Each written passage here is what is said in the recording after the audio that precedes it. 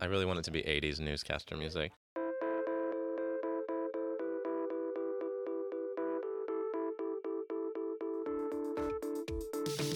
This show is not allied with any sect, denomination, political entity, organization, or institution, does not engage in any controversy, neither endorses nor opposes any cause.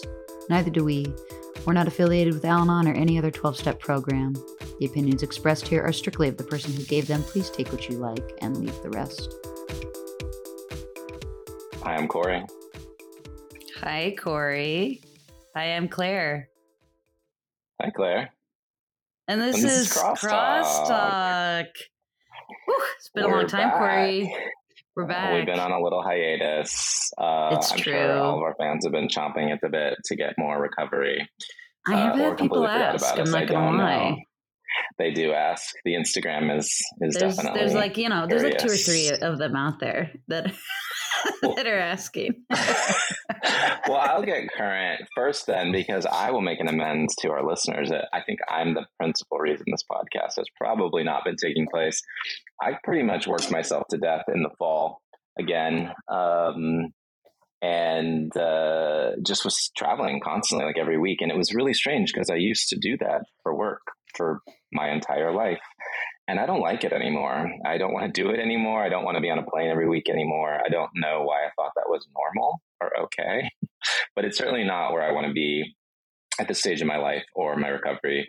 So I was pretty much gone, like from September to December. But we're back, and I'm excited to be back sharing the rooms. I mean, my program has definitely taken a back seat to my life, and I'm really excited that this was such a central part of my program. And I'm so excited that it'll be back in my program, because for me, it's been a really beautiful way to be of service, especially when we don't have an hour in person. But I moved from LA to Portland and don't have my old rooms and need to find new rooms, and have resistance to that, obviously. So I'm really, really happy to be here today and back with you, Claire, and back with this program. And I've been invited to speak at a conference in February, an Al-Anon conference, which I've never been to. So I feel like I'm sort of like exercising again so that I can go to the competition. Not that it's competition, but you know what I mean? Like go to the exhibition. And hopefully have something meaningful to say to all those lovely people in Austin. So I'm excited to kind of hear what I hear from you guys today, because I'm definitely working my program every day in subtle ways, but not in the traditional sense of working the program. And I've never taken a kind of hiatus-y break. Not that I meant to take a break, but I've heard a lot of people have and do. And that's kind of where my recovery is, sort of learning the boundaries between where I used to be, which was, 4 times a week. All my friends are in Al-Anon. That's all I do. To, being engaged again, having a house, a dog, having a whole other life, and trying to incorporate Al-Anon back into this new life, which isn't a fully Al-Anon focused life. So that's where I'm current. That's what I'm working on. And I'm really excited to share it with all of our listeners. I'm also curious what's going on with you, Claire. Thanks for your get current, Corey. I just loved hearing you just speak to where you're at. I think, it's been such a wild, like last year and a half for me. And like the traditional sense of program for me also isn't in place in the way that it used to be in my life, and not to like any negative impact on me, right? Because like we evolve, like that is the whole goal here, is that I'm growing and evolving, and so does my program then, because my program can't serve me the same way today as it did when I first stepped into these rooms. Like that just doesn't make any sense, or I would be the same person. And that's like not what progress, looking for progress here. And so it's been really great. My partner just moved in with me. Easiest move I've ever had in my whole life. It was so easy. And I started a new job back in September, and that's been going really great. Again, just like I am at a place where like there are really clear boundaries, and like people are really respectful, and you ask for something and you're heard, and like people talk things out, and like it's just great. It's really great. I feel like I'm compensated accordingly, and I feel like I'm appreciated. It's just lovely, and I have time for all of my creative work that I feel like I've always like backburnered, and that's really like hurt my heart for a long time. And I've like that's just been coming in like effortlessly. It's people asking, "Hey, do you do this? Do you want to do this? Are you interested in this? I heard that you do this." I was like, kind of. I could try that.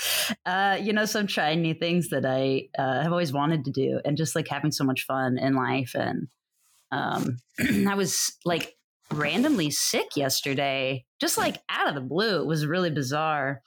And like, I guess maybe like a 24-hour flu or whatever. I never had a fever, but I was like, had the chills and all this. And I really tried to work. I was like at my desk, and then I would like put my head down at my desk for a few minutes. And then I was just like, what are you doing? And I was like, oh, right. Like, I'm going to go lay down.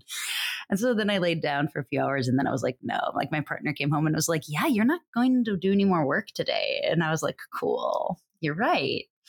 And, and it was just, it's like that, which kind of brings us around, right, to, I think maybe our topic today, which is like being in this third step prayer, and being in a place of letting my higher power show me and being available. My life is incredible today because I've let my higher power show me, because I've just listened, gotten out of the way, really, really, really listened. Even if I didn't like what I was hearing, even if my will or my want was like, that's not what I want. It's like, well, try it out, because maybe you will want that. Maybe that actually is what you're looking for. You just don't know that that's what you're looking for if you've not tried it yet, and yeah. So yeah, that's my Get Current. I love that.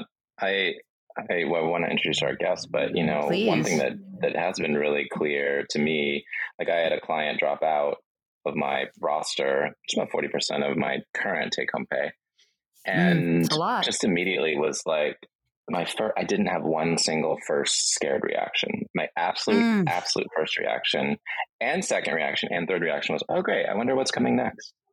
Because there's obviously something better is coming. Duh, HP will take care of it. Yes. And so the one thing that does, I think, even if I'm not in a meeting, even if I'm not working my steps every day, it's always like, well, yeah, I mean, I don't know. HP will let me know. My God will let me know what needs to happen next. I don't really have to worry about that. And that worry sort of never really comes back for me to the way it did before the program. But step 3 is interesting. I don't think about the step 3 prayer as much. And I don't even use the step 3 prayer that much. And our guest today is working on step 3 and wanted to talk about step 3 prayer. So I am very excited to introduce Nina. And welcome to the pod today, Nina. Hi, and thank you for having me. Yeah, I'm super excited to be here. Absolutely. Yeah. Well, you've always had one of the most amazing recoveries, and I can't wait to have you share it with our listeners and then to crosstalk it, which is what we do here. So, Claire, I can time since Claire's recording. Sure. How would you like your time? So how long do you have? Just a 10 minute. About 10 minutes. And this is like a regular share, what it was like before and after. All right. So 5 and 3. All right. Yeah, you can focus on a specific thing if you want. It doesn't, we're really cash here. We're really like relax. It's a loose. We're not a Okay. All right. All right. Well, again, I'm Nina, and I came in I came into the rooms over 15 years ago. Like, I don't even know, maybe 18. Like I was one of the lucky ones. I came in pretty early. I came in because I was, as most of us, obsessing about an alcoholic, drug addict, and in a codependent relationship. I was dating at the time my manager, who was using who was doing Vicodin, Coke, everything. And we had like a unspoken deal. Like I took care of him.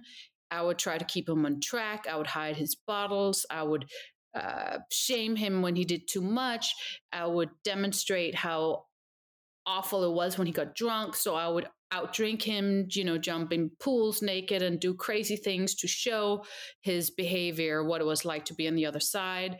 And I was just, completely crazy, not self-sufficient through my own contributions, feeling completely misunderstood, feeling very talented, but had nowhere to show my talent, and yet feeling very low self-esteem and hating myself and feeling like a fluke.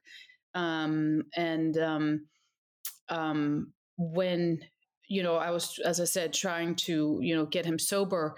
And then finally, he hit his bottom, 12 Vicodins a day. And it was really bad. And then he found AA.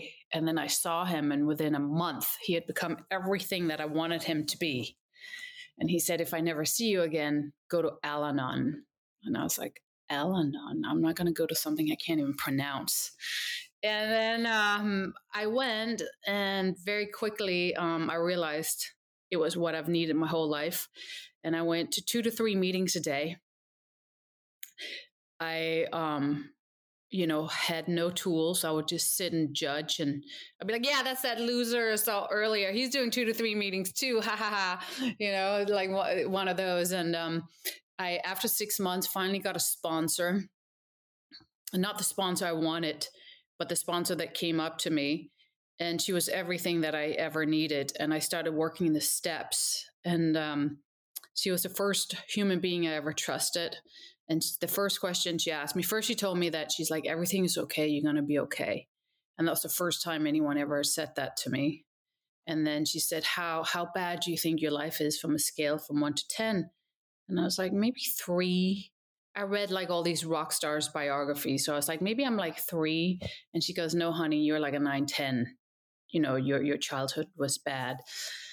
So I started, becoming brutally honest. I started relearning everything from scratch. I did everything my sponsor told me to do because it was better than whatever I could think up on my own. So whatever she would tell me to do, I would do. I went with her and bought, she's like, self-esteem, you got to wear sexy lingerie. I don't like sexy lingerie, but I went to Ross with her and bought sexy lingerie. I did everything she said. She said, what's your favorite thing to do? And I was like, yoga and vegan raw sushi in Santa Monica. She's like, slap it on the credit card so you feel good, and massages. So I was slapping everything on my credit card, not understanding what I was doing. It was a very scary time. But what happened was I started very fast to feel very good about myself. And I went back to a career that I left a long time ago and made like $125 a day. And within a few years, I got my day rate up, like, now I can talk about stuff like that. So I got my day rate up to 10 grand a day, and I bought my place, and I transformed my life. And then I felt so good that I left Al-Anon because I didn't have time. I don't have time. I'm like, I got, I'm supermodel. I got my record deal with Warner Brothers. I'm doing movies. I'm like, woohoo, I got my place, and, and within 6 months, I pretty much lost everything. I was back to square one because I remember when I first got my record deal, one of my earliest songs was I Sabotage Beautiful Things. And, the core of me was still unwanted, unloved, and alone. And I still felt that I didn't deserve it. And I still felt that was a fluke.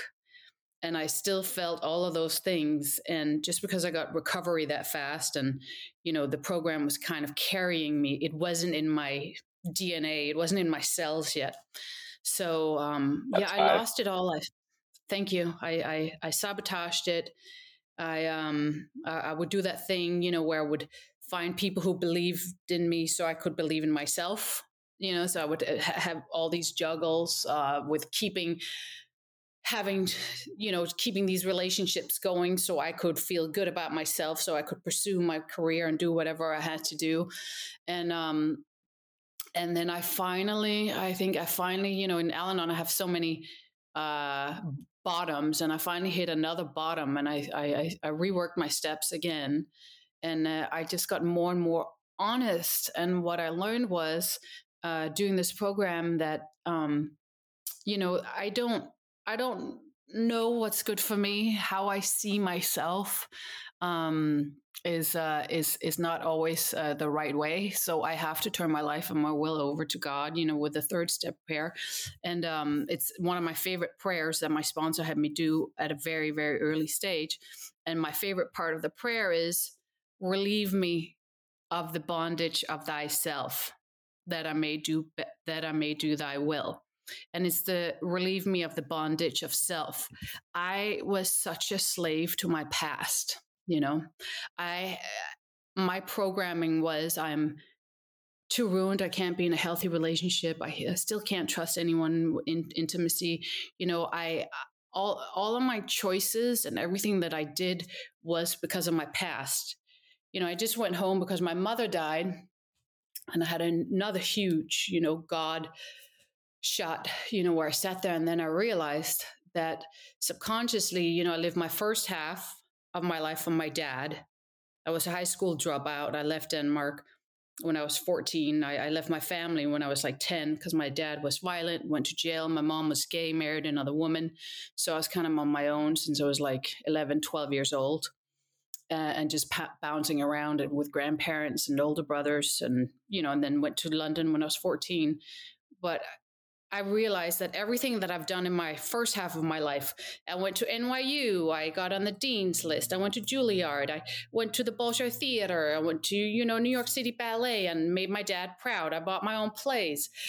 And then the second half of my life was, my mom, she was, because of the time she was raised and the family she was raised, she was born in the wrong body. So I became what she always wanted to be. I became the rock singer. Amateur boxer is how I made money to support myself through college. I had my mohawk. I rode my motorcycles. I told everyone to fuck off. I would be pumping and raping some blow-up doll on stage. And I was just like, rah! My mom was like, that's my daughter. I would only wear boys' clothing. I had a black picket fence. I was just like... And then, in the end, I was like, what is, I have all of that, but it's not who I am. So I feel like this program for me has just allowed me to go through all of these, try on all these different, personalities and careers, and, with my sponsors and God holding my hand, and then finally finding the courage to realize that I'm extremely vulnerable. Thank you. I feel everything. I take everything in. If I don't do my work, if I don't do program, whatever I put before program, I'll lose.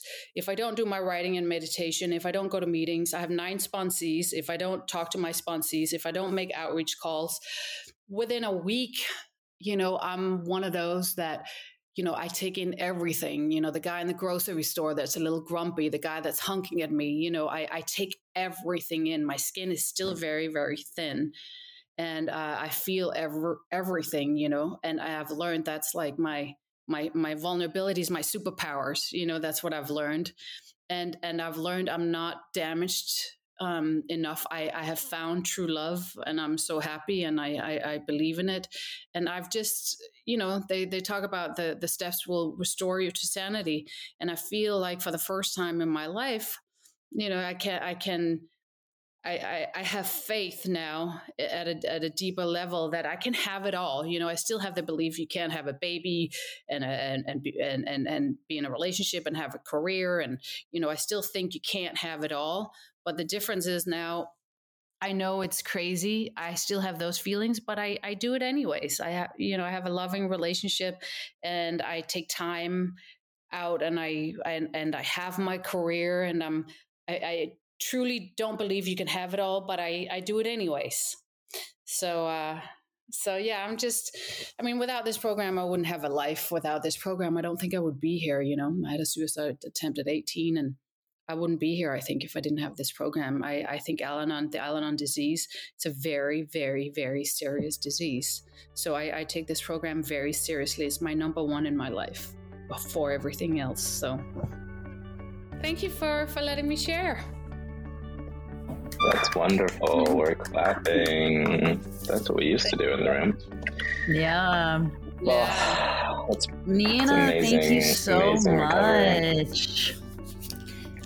What a beautiful, beautiful share. Thank you. Go ahead, Corey. I know you want to jump in. I've always loved your. Well, I mean, someone has to keep this ship running. It's all my responsibility. No, I'm just kidding. I've always loved your recovery. I'm curious though, because you did bring up this break. I know I brought it up earlier, so that's probably why I'm curious about it. But the break that you took, how old were you? How long was it? And what sort of precipitated it, and what sort of ended it? Well, it was 6 months, and it was just like with everything. Like, I had a manager at this time. I was signed to Warner Brothers. And I had a manager who was very abusive, sexually abusive, but he was the biggest manager. And I remember he was like, hey, you should come and have dinner on my hotel roof. I'm in town. And I would call my sponsor. She's like, no, we don't do dinners. We do lunches and coffee. We don't do dinners. And I was like, well, if I, the people pleaser, I should go, I should go. You know what I mean? I went, I had the dinner. I wake up in a hotel room and can't remember anything, in a robe. Just in a robe, naked, and cannot remember anything. I was drugged, and my boyfriend at the time came and picked me up. So that had a profound effect on me. And then it just started, because I took my own will. I would do things where I knew I shouldn't do it. These are very extreme situations that I'm using right now. Like my boyfriend, when I got signed, I knew that we weren't doing well and we were working together. My sponsor was like, you should not work together. It's not a good, everyone's telling me in the program, you should not work together. I signed the record deal and we worked together.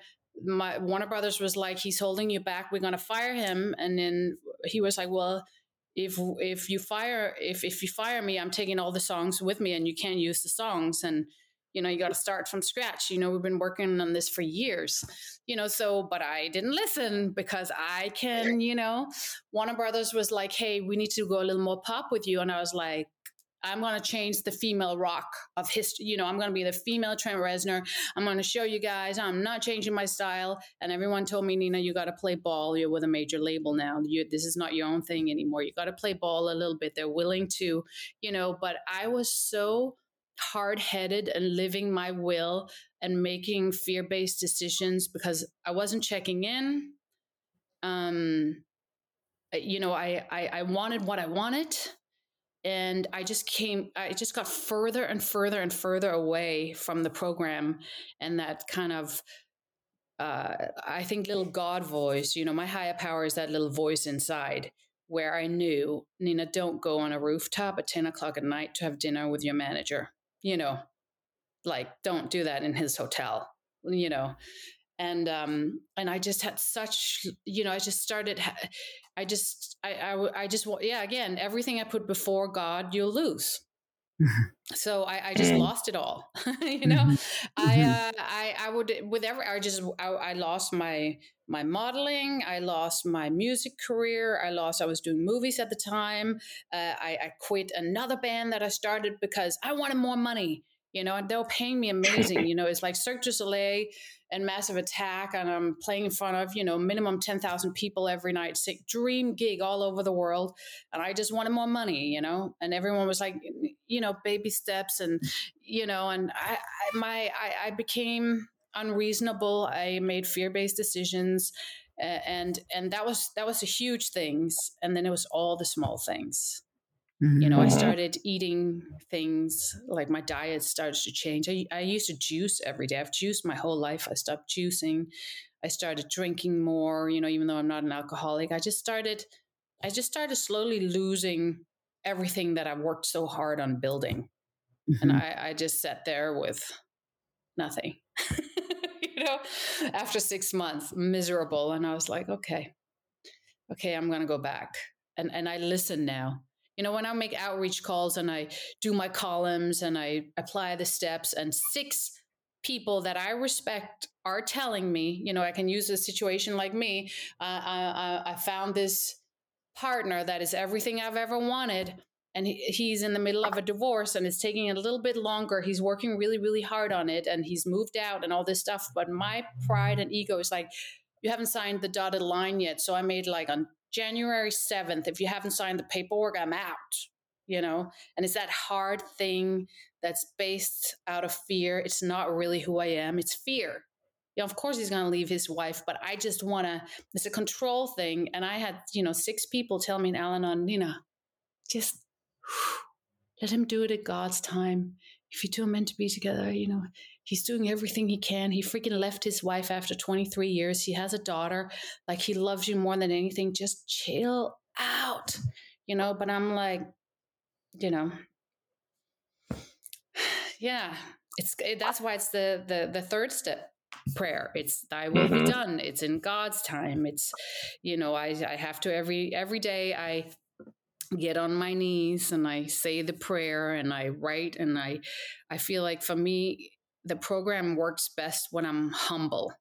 I got to be really humble, and I got to check my ego, because I can't tell when my ego flares up, because it feels so self-righteous. I'm like, well, and sometimes I can't tell. So I constantly need to stay close to the program to check my ego, because my ego will cheat me out of the most beautiful things in life. I'll miss out on the most beautiful miracles because of my fears and my ego.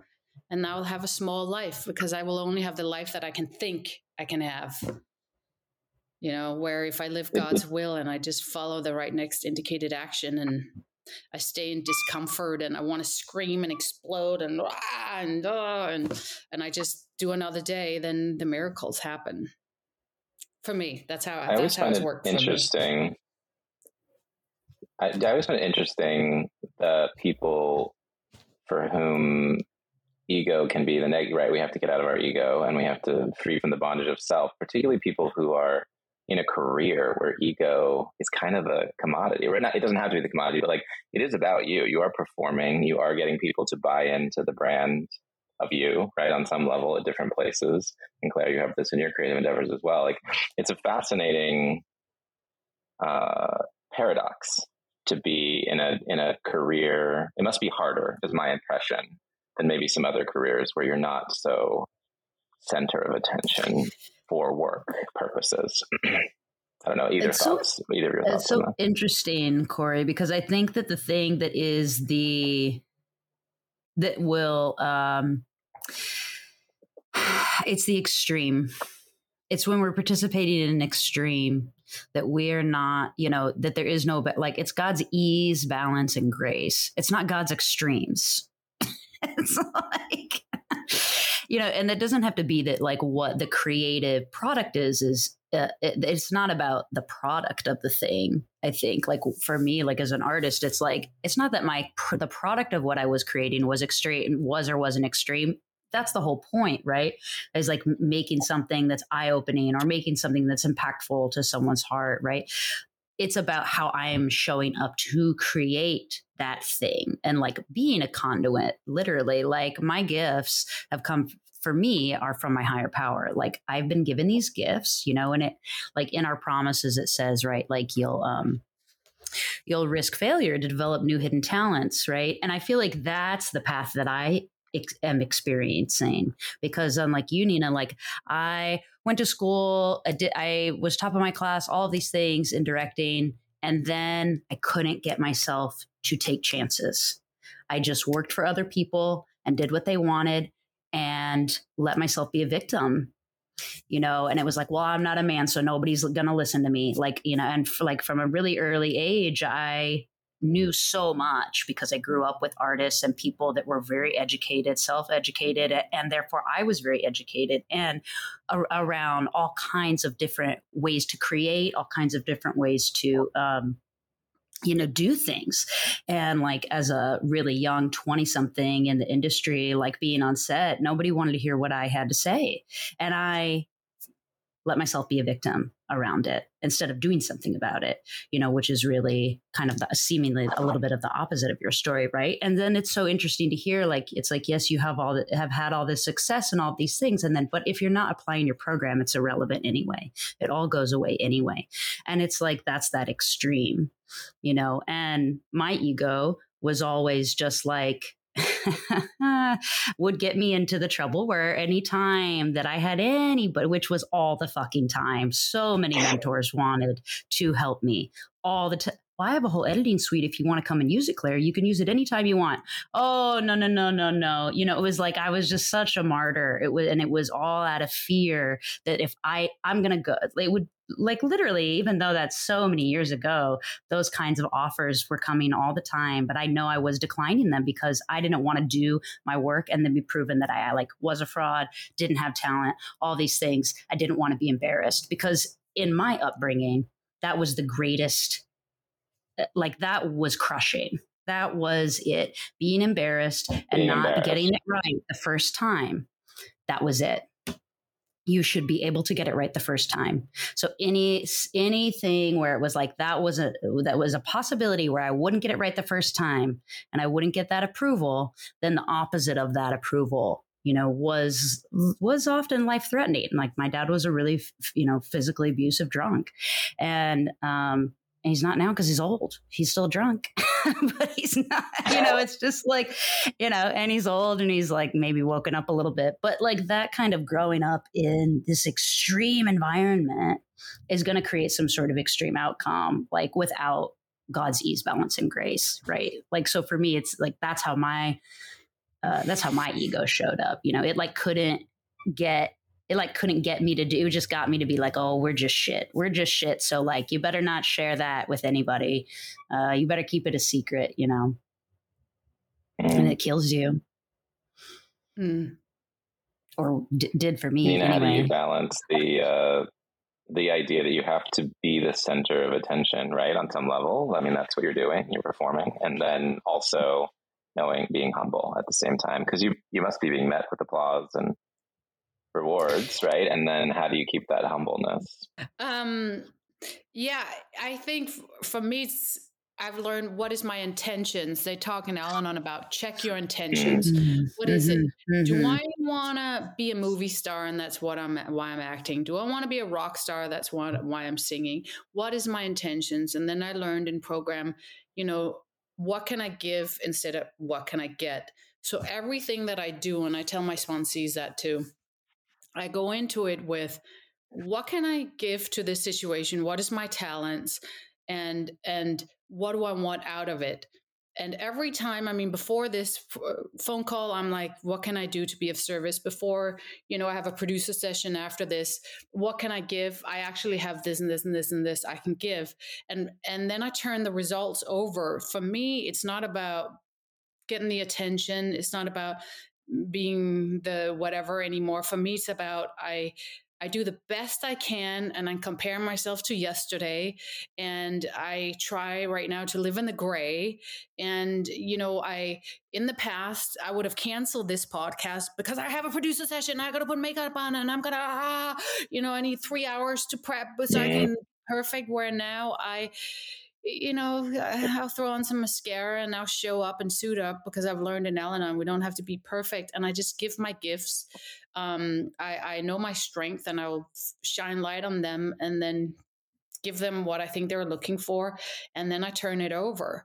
And I don't get those highs I used to get. When I used to do a show and come off a movie, especially shows, you have thousands of people screaming your lyrics are tattooed on their arms, and it's just this thing, and I don't do that anymore. I heard in the rooms about love, if your love life is resembling a Greek tragedy, you're probably in your disease. Like when the emotions become so big, I'm not in God's will, because it doesn't really matter. It doesn't matter if I book the gig. It doesn't matter if the movie's a success. It doesn't matter, because there's a greater plan. And what matters is I do my best work. I show up authentically. I try to be as honest as I can. I try to bring myself exactly how I am to every situation, because as for me, as an Al-Anon, I want to disappear out of my body and do a little tap dance for you. So it's very hard for me to show up to a producer session. Then they're going to be like, how are you, Nina? And I'm going to be like, I just got back from Europe and my mom passed away. So I'm a little low on energy. That's my truth. Like, You'll be honest. Yeah. Just be honest. Like, why do I have to, hey, you know what I mean? That would be my old me. I'll do it if it feels authentic. But I just show up now and I suit up. And that ego thing is not there. And when I'm there working, I'm so focused on the work most of the time now that I don't, and I try not to judge it. And as soon as I start getting in my head, if I'm doing a good job, if I am, if they'll like me, if I just go, I used to have a rubber band that I'll snap all the time. I make my sponge C snap it 30 times a day to get back in your body and remember, why am I doing this?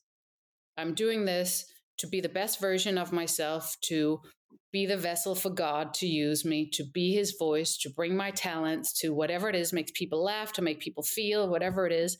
And it just becomes very simple.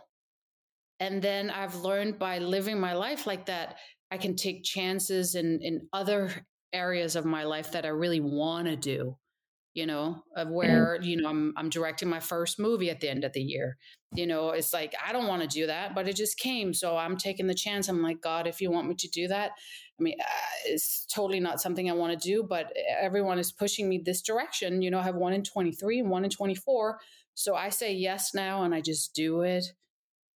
If it's there, they say God's will is what's happening. So if I can wrap my head around that, I still don't all the time, but if I can wrap my head around what God's will is what's happening, life becomes very simple. And I just do the next right indicated action. And they say, God wouldn't get you this far to drop you on your head, Right. Yeah. So the ego thing for me is the ego things come up when I get in an intimate relationship and I'm scared of getting hurt. That's when my ego comes out. Less work, more relationship. Yeah. And with work, I just feel it's so much work, to do any of what I do that I just feel very humbled all the time. I don't feel an ego. It's like you might be on a set with 150 people, but I'm so focused on what I'm doing. I don't, I don't know. I never get them. Al-Anon took that away. I you can't. And you can't. I mean, you can't be in charge of the lighting and the sound and the craft service and be the actor. Like, it's just not possible. You won't do a very good job of acting. Yeah. Yeah. I right. did. And I think like the lighting, that's the not work good. is always better. Yeah. I mean, the thing that really struck me about your share was the thin-skinned thing, which I don't think we've talked about a lot on this pod, but I love that. I had that really, really, really intensely, to the point that it was, I was in therapy before program. And I remember going to my therapist one day and I was standing in line at like Disneyland, and there was like an autistic girl behind me or severely disabled girl at the Alice in Wonderland line. And I like couldn't focus on being in Disneyland. I couldn't focus on the ride. I was like pitying her basically and sad for her and feeling all these feelings.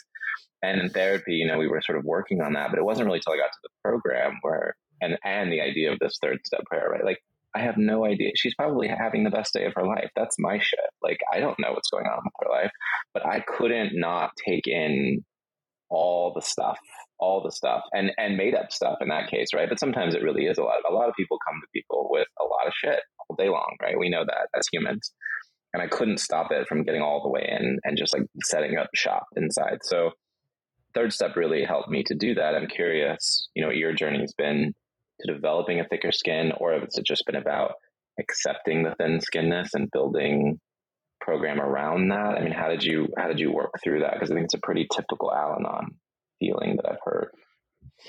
Yeah, I think, I think you have recovery when your story is not affecting you anymore. Like, I was a circuit speaker I talked in prisons. I am so sick of my story. Like I am so sick of my whiny story of what happened to me. Yes. And what happens is once I got to that stage where my story doesn't affect me anymore, I used to be my story, I mean, everything I was fucked because I really was. I was on my own at 10 years. My mom left me, I was raped and my mom just said, go take a shower, and I was in Russia, but, like it was really, I was a victim, but I'm so over it. And what happens is it just gave me the compassion, so to speak, that I see some, I'll give you an example. I did a Comic-Con, right? I do Comic-Con signings. This little fan comes up. She's so excited. I put my arm around her and she started peeing. My manager was like, she's peeing, right? My instinct was, oh my God, she's peeing in her pants. And then I thought, you know what, Nina? She's so fucking excited. She didn't even notice she was peeing in her pants. She was so excited. She has tears streaming down her face.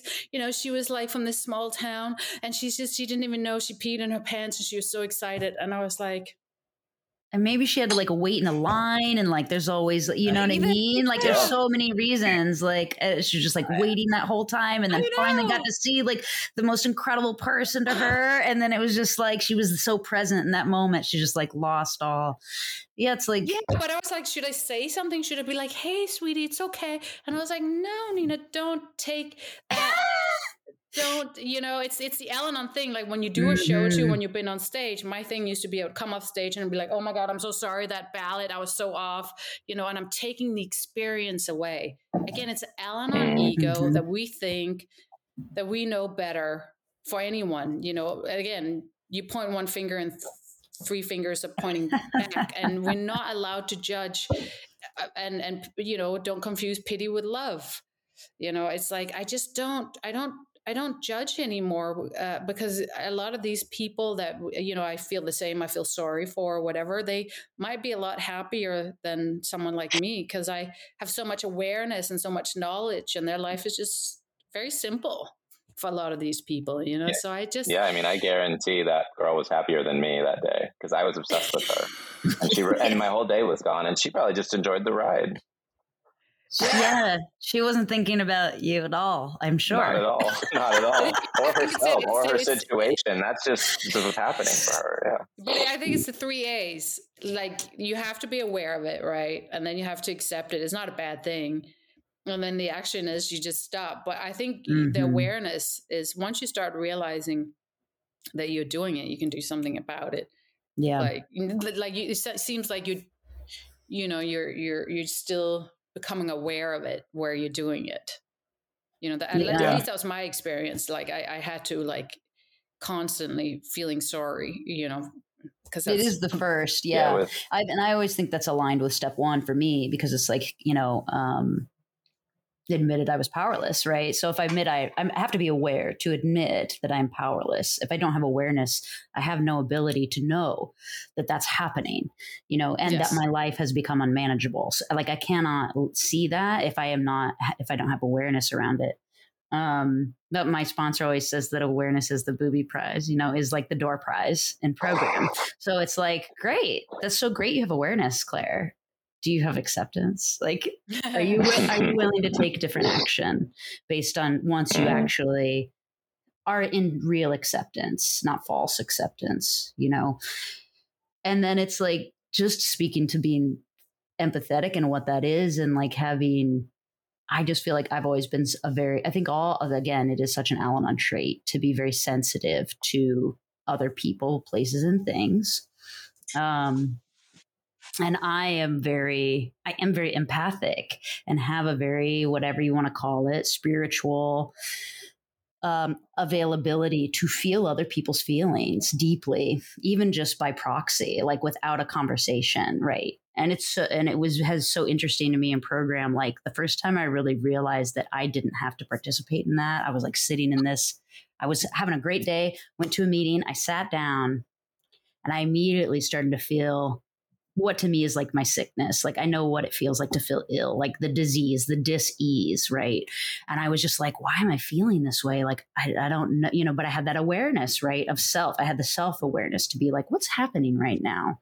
Because there's nothing that has happened to indicate I would feel this way. And literally the person sitting 2 seats over from me, like I was just kind of looked around, was like clearly having like the worst day of their life, and was like crying, and I was like, oh, I'm feeling this other person's feelings right now. And they're not mine. They're not mine.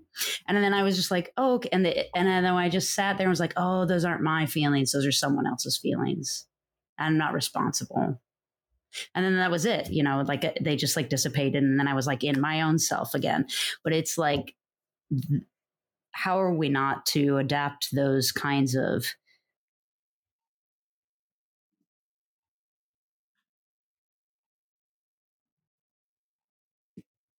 Mm-mm.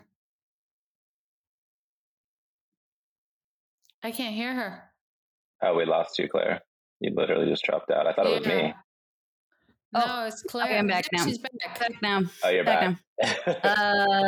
My pronouns are they, them, Nina. You didn't know, but I'm sharing now.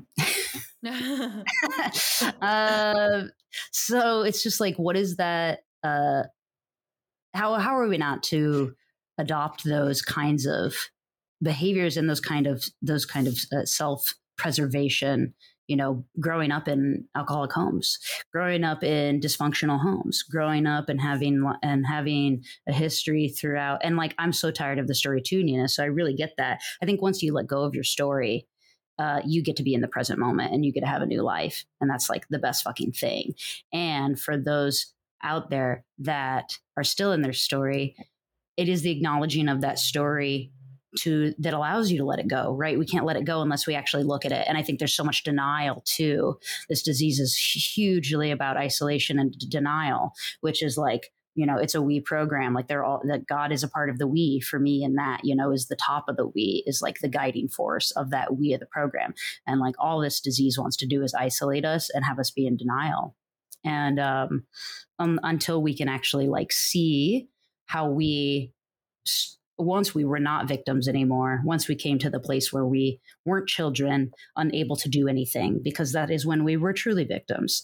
But once we became able to make choices, even the smallest ones, starting to identify and be rigorously honest with ourselves about what those things were, and then move forward and make different choices, right? And be open, a bit, just coming back to the topic of the day, being open to not knowing what the right choice is, not knowing what that is, letting go of that ego and just being like, I don't know anything. I don't know anything for anyone. I know nothing. I don't know what's right for anybody. And every day I pretend like I do. Every day I do something that indicates that I pretend like I know, whether it's like my partner being like, oh, I just need to eat something. I'm like, oh, well, what do you want? Maybe you want this. Maybe you want, like, even to that, that's so harmless. But when in its extreme, it's very harmful, Yeah. Well, and I think that we're so often asked to hold the feelings of our alcoholics. Yes. Addicts, right? So that's the codependency to me that you're talking about, where it's where you create a situation where our job is to hold and process and see and hear the feelings that no one else will see and hear. And it makes us empathic, which is one of my character assets, but it also can make me very thin-skinned, which I don't call it a defect, but it's definitely difficult. It's more difficult to go through life with being sensitive than unsensitive, probably. But to me, it's more beautiful. It's more interesting to be aware and sensitive to things. And to me, the way I did it all was detachment, which of course is what this program helps me do, is be detached. And the only way I got to detachment was through turning it over to a higher power. I don't really know another way. It's certainly no other way we're offering in this program per se. Was that a long process for you to get to a higher power, to understand that there could be a higher power and then to turn it over? Were you raised believing in a spiritual power? My mom was an atheist and my dad was a Russian Orthodox Catholic. So I had one parent who didn't believe in anything. Everything was science. And I had another one where he would beat the hell out of me, and then he would go and pay money to a church, and then he was all happy, and I had to kiss this gold statue's feet and go to Sunday school, right? So I was like very torn. So when I came into program, I didn't have the belief, and I didn't believe in a higher power. My sponsor was like, you can borrow mine. You can, when you go to the room, there is a higher power. She's like, so I started hiking a lot. I found my higher power in the hikes, and then slowly, I still don't pray. I have a very hard time praying. My praying is I write, "Dear God, guide my pen," and that's my praying. It's either moving meditation or me hiking by myself, or "Dear God, guide my pen." I write every day, and that's my prayer. And I now my higher power is that little voice, like if I get really quiet, I hear that little voice, and I know I most of the time know what to do. And if I truly listen, I'm pretty much always spot on, but it took years to get. I had to practice. And as I said, I still get on my knees. And I do my prayers as, the serenity prayer, the third step prayer, like those kind of prayers. But I'm not one that sits and have a conversation with God. I do that in writing because it slows down my brain. Yeah. And I just wanted to say something too about your thin skinned. I mean, I think, I have written right up here, my vulnerability is my superpowers. I think, a lot of our defects are the strongest parts of us, as Al-Anons. You are you because you're so sensitive and you take on other people's feelings and all of that. And I think, acceptance is key. And one of the biggest gifts I think in Al-Anon is to learn where I begin, and where I end and another person begin, because I didn't have that line. So I just didn't know what was my responsibility and what wasn't my responsibility. And it took me a long time to talk to a lot of fellows where they're like, oh no, this, you say no to this and you walk away. I remember one of my sponsors, she's like, oh yeah, if someone has pot in the car, I get out. I don't want to be caught with someone with pot in the car. And I was like, you just leave? What do you say? She's like, I just say, I don't want to be around you. You have pot in your car. I don't want to be around you. Like, I didn't even, it's like, we don't know that we have those choices. And I think maybe that's one of the things when we see these people and our skin is so thin, we don't know that we have a choice to go, oh, wow, no, I don't have to sit here and make this story in my head. Because as Al-Anons, we make stories. We love to create stories that are not real. That's why I have my rubber band and I keep snapping it. To get you back in reality. And whatever that's past your nose is none of your business. And for me, at least, the lack of boundary between where I end and the other person begins was the point. That's real love. That's real connection. Right. Yes, that's what I was taught. That is what I was taught. When there is no skin boundary, when you're merged with someone, that's soulmate. That's the highest relationship. And so it was almost like having to do something that was the opposite of love. It was very strange in the beginning. Yes. Which is intoxication in some way, right? Which is no different than truly, like in my opinion, but also like scientifically in our bodies, chemically, there's no difference between that and being high or drunk or under the influence of something else. That hit that we're getting. And when, like you said, when you're taught that for so long, that is it's almost like that uncomfortable thing, that thing that's making you uncomfortable, not in a way of growth, because there's a difference, right? Between when I feel uncomfortable because I'm doing something that I don't want to do because it's growth and new, and the uncomfortableness that is clearly like my higher power, and my intuition being like, this isn't a safe space. This isn't a safe thing to be doing. This is, just like for you, Nina, that night was like, you don't go to your manager. Don't go do that. Don't do that. You were like, no, a part of you was like, no, I go do that because that's where I go to get the thing that I need. Because in putting myself in danger in my history, that was what I was taught was that's it. You're going to have to put yourself in danger in order to be loved. You're going to have to put yourself in uncomfortable places and do things you don't want to do. That's the only way you're going to be loved and accepted. So go do that.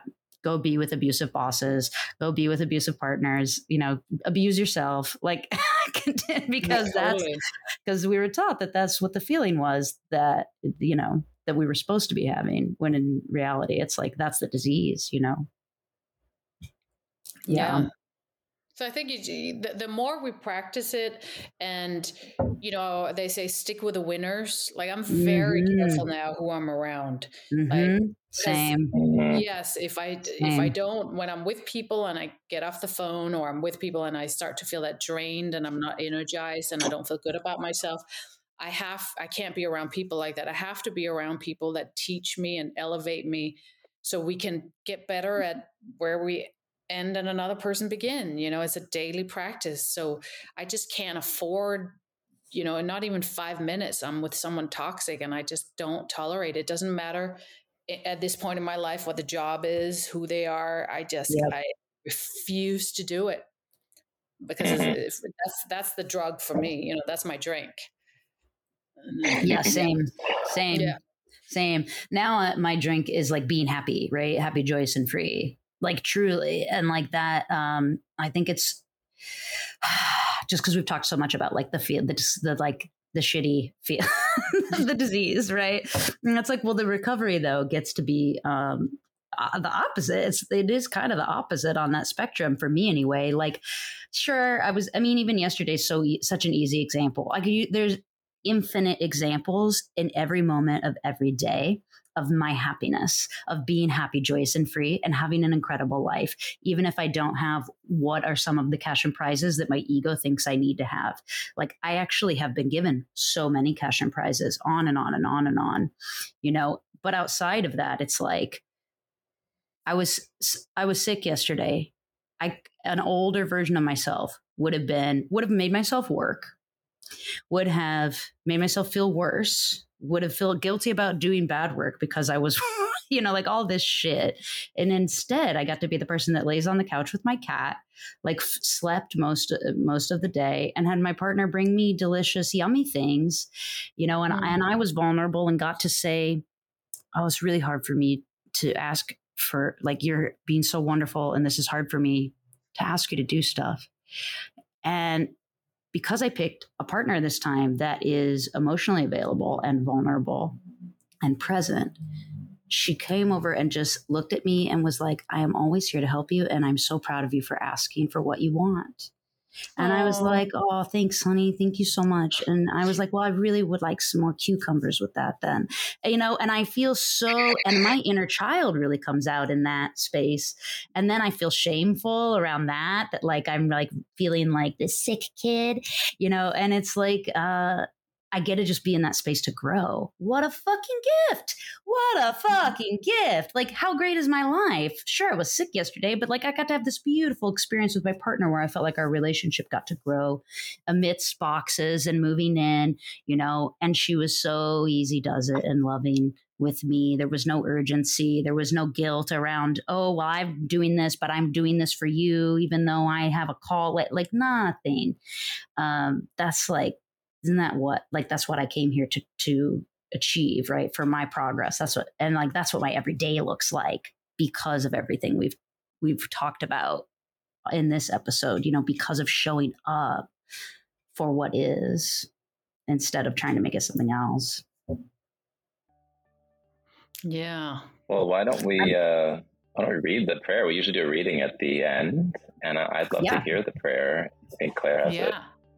Great. People aren't familiar with it, or if you are. All right. So the third step prayer is, and there may be other versions of this out there, so take what you like and leave the rest as always. God, I offer myself to thee to build with me and to do with me as thou wilt. Relieve me of the bondage of self, that I may better do thy will. Take away my difficulties, that victory over them may bear witness to those I would help of thy power. Thy love and thy way of life, may I do thy will always. I'm curious to hear, just as we sign off, one thing that has felt like a win from each of you in the past 24 hours around being available for what God is saying, hey, maybe what your higher power, what your universe, whatever your thing is like, maybe this instead. And you were like, okay, that instead. And it felt like a win.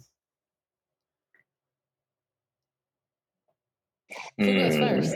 Whoever wants. You can go if you have one. I have one. I have one go. But I'll think about it. I cheat. I call my girlfriends every day now for years, and we do 5 wins, and we do 3 things we have to do that day, musts, and then we do 1 epic fail, because if you didn't fail, you didn't try, and then we do 1 what we look most forward to. So I literally just did my 5 win this morning. So I feel like I'm cheating. Wow. You're not cheating. No, please. How apropos. That's wonderful. That's wonderful. I've been doing it for years. My epic win was I have a deal. I have a book deal that I managed to get out of, and I've been meeting with other people, and I have this woman who's actually in the rooms, and I've been scared of her since day one. You know, I came in like 15 years ago, and I would always look at her, and she just has her shit together.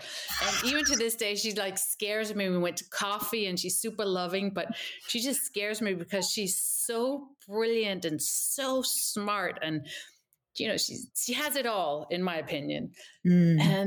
And we just, everything she says, I'm a secretary at a Wednesday night meeting in person, and she's there, and she shared, and it's like, every time she shares, I'm like, oh my God. And so I called her yesterday, and I was like, hey, I know you've never written a book before, but you've written a million other things, and it's outside, and you can totally say no. But I have to ask, just for my own recovery, because I'm working on asking for what I want. And I've been meeting with all these people for the new book deal, and I want to do it with you. And she's like, oh my God. She's like, I'd be honored. She's like, let me know what do we need to do? You know? So it's like, I've just learned, like, just got to ask. I don't know why it's so hard for me to pick up the phone and ask. Yeah. And I just always feel like I'm not enough for whatever reason. I mean, she was like blown away that I would ask her. And I was like, what the hell's wrong with you, Nina? Like, and then I go, no, we don't do that. You asked her. Good job. You know, good job. And then I was like, well, maybe she's just saying that, and then it's not going to work out. You know, maybe she's just saying that because I just asked her. So I did some writing this morning, and I was like, you know, if that is the case, that is the case. You know, just the fact that you asked, you know, again, staying out of the results, and I asked for what I wanted, and that's what's most important. So that was a huge win for me. I love that. I mean, I think that a win for me right now is doing this pod, frankly. I mean, I haven't gotten this together. I mean, Nina and I have been texting for like 6 months. I know. And I keep like not getting back to her in a timely manner, being vague, and then Claire's schedule and my mindset. It's just like, but it's mostly me. And I think that that's a huge win. I got back on the horse. You know, I get out of routine, and then the pandemic changed everything, and I don't have my new routines. I just got a trainer again. Like, I don't know what I do from 1 minute to the next. It's all just still a flowy, blurry chaos that goes from my bedroom to this office to my bedroom. You know, I don't go anywhere. I don't have an office. There's no people to work with directly. And so, and that's just work, right?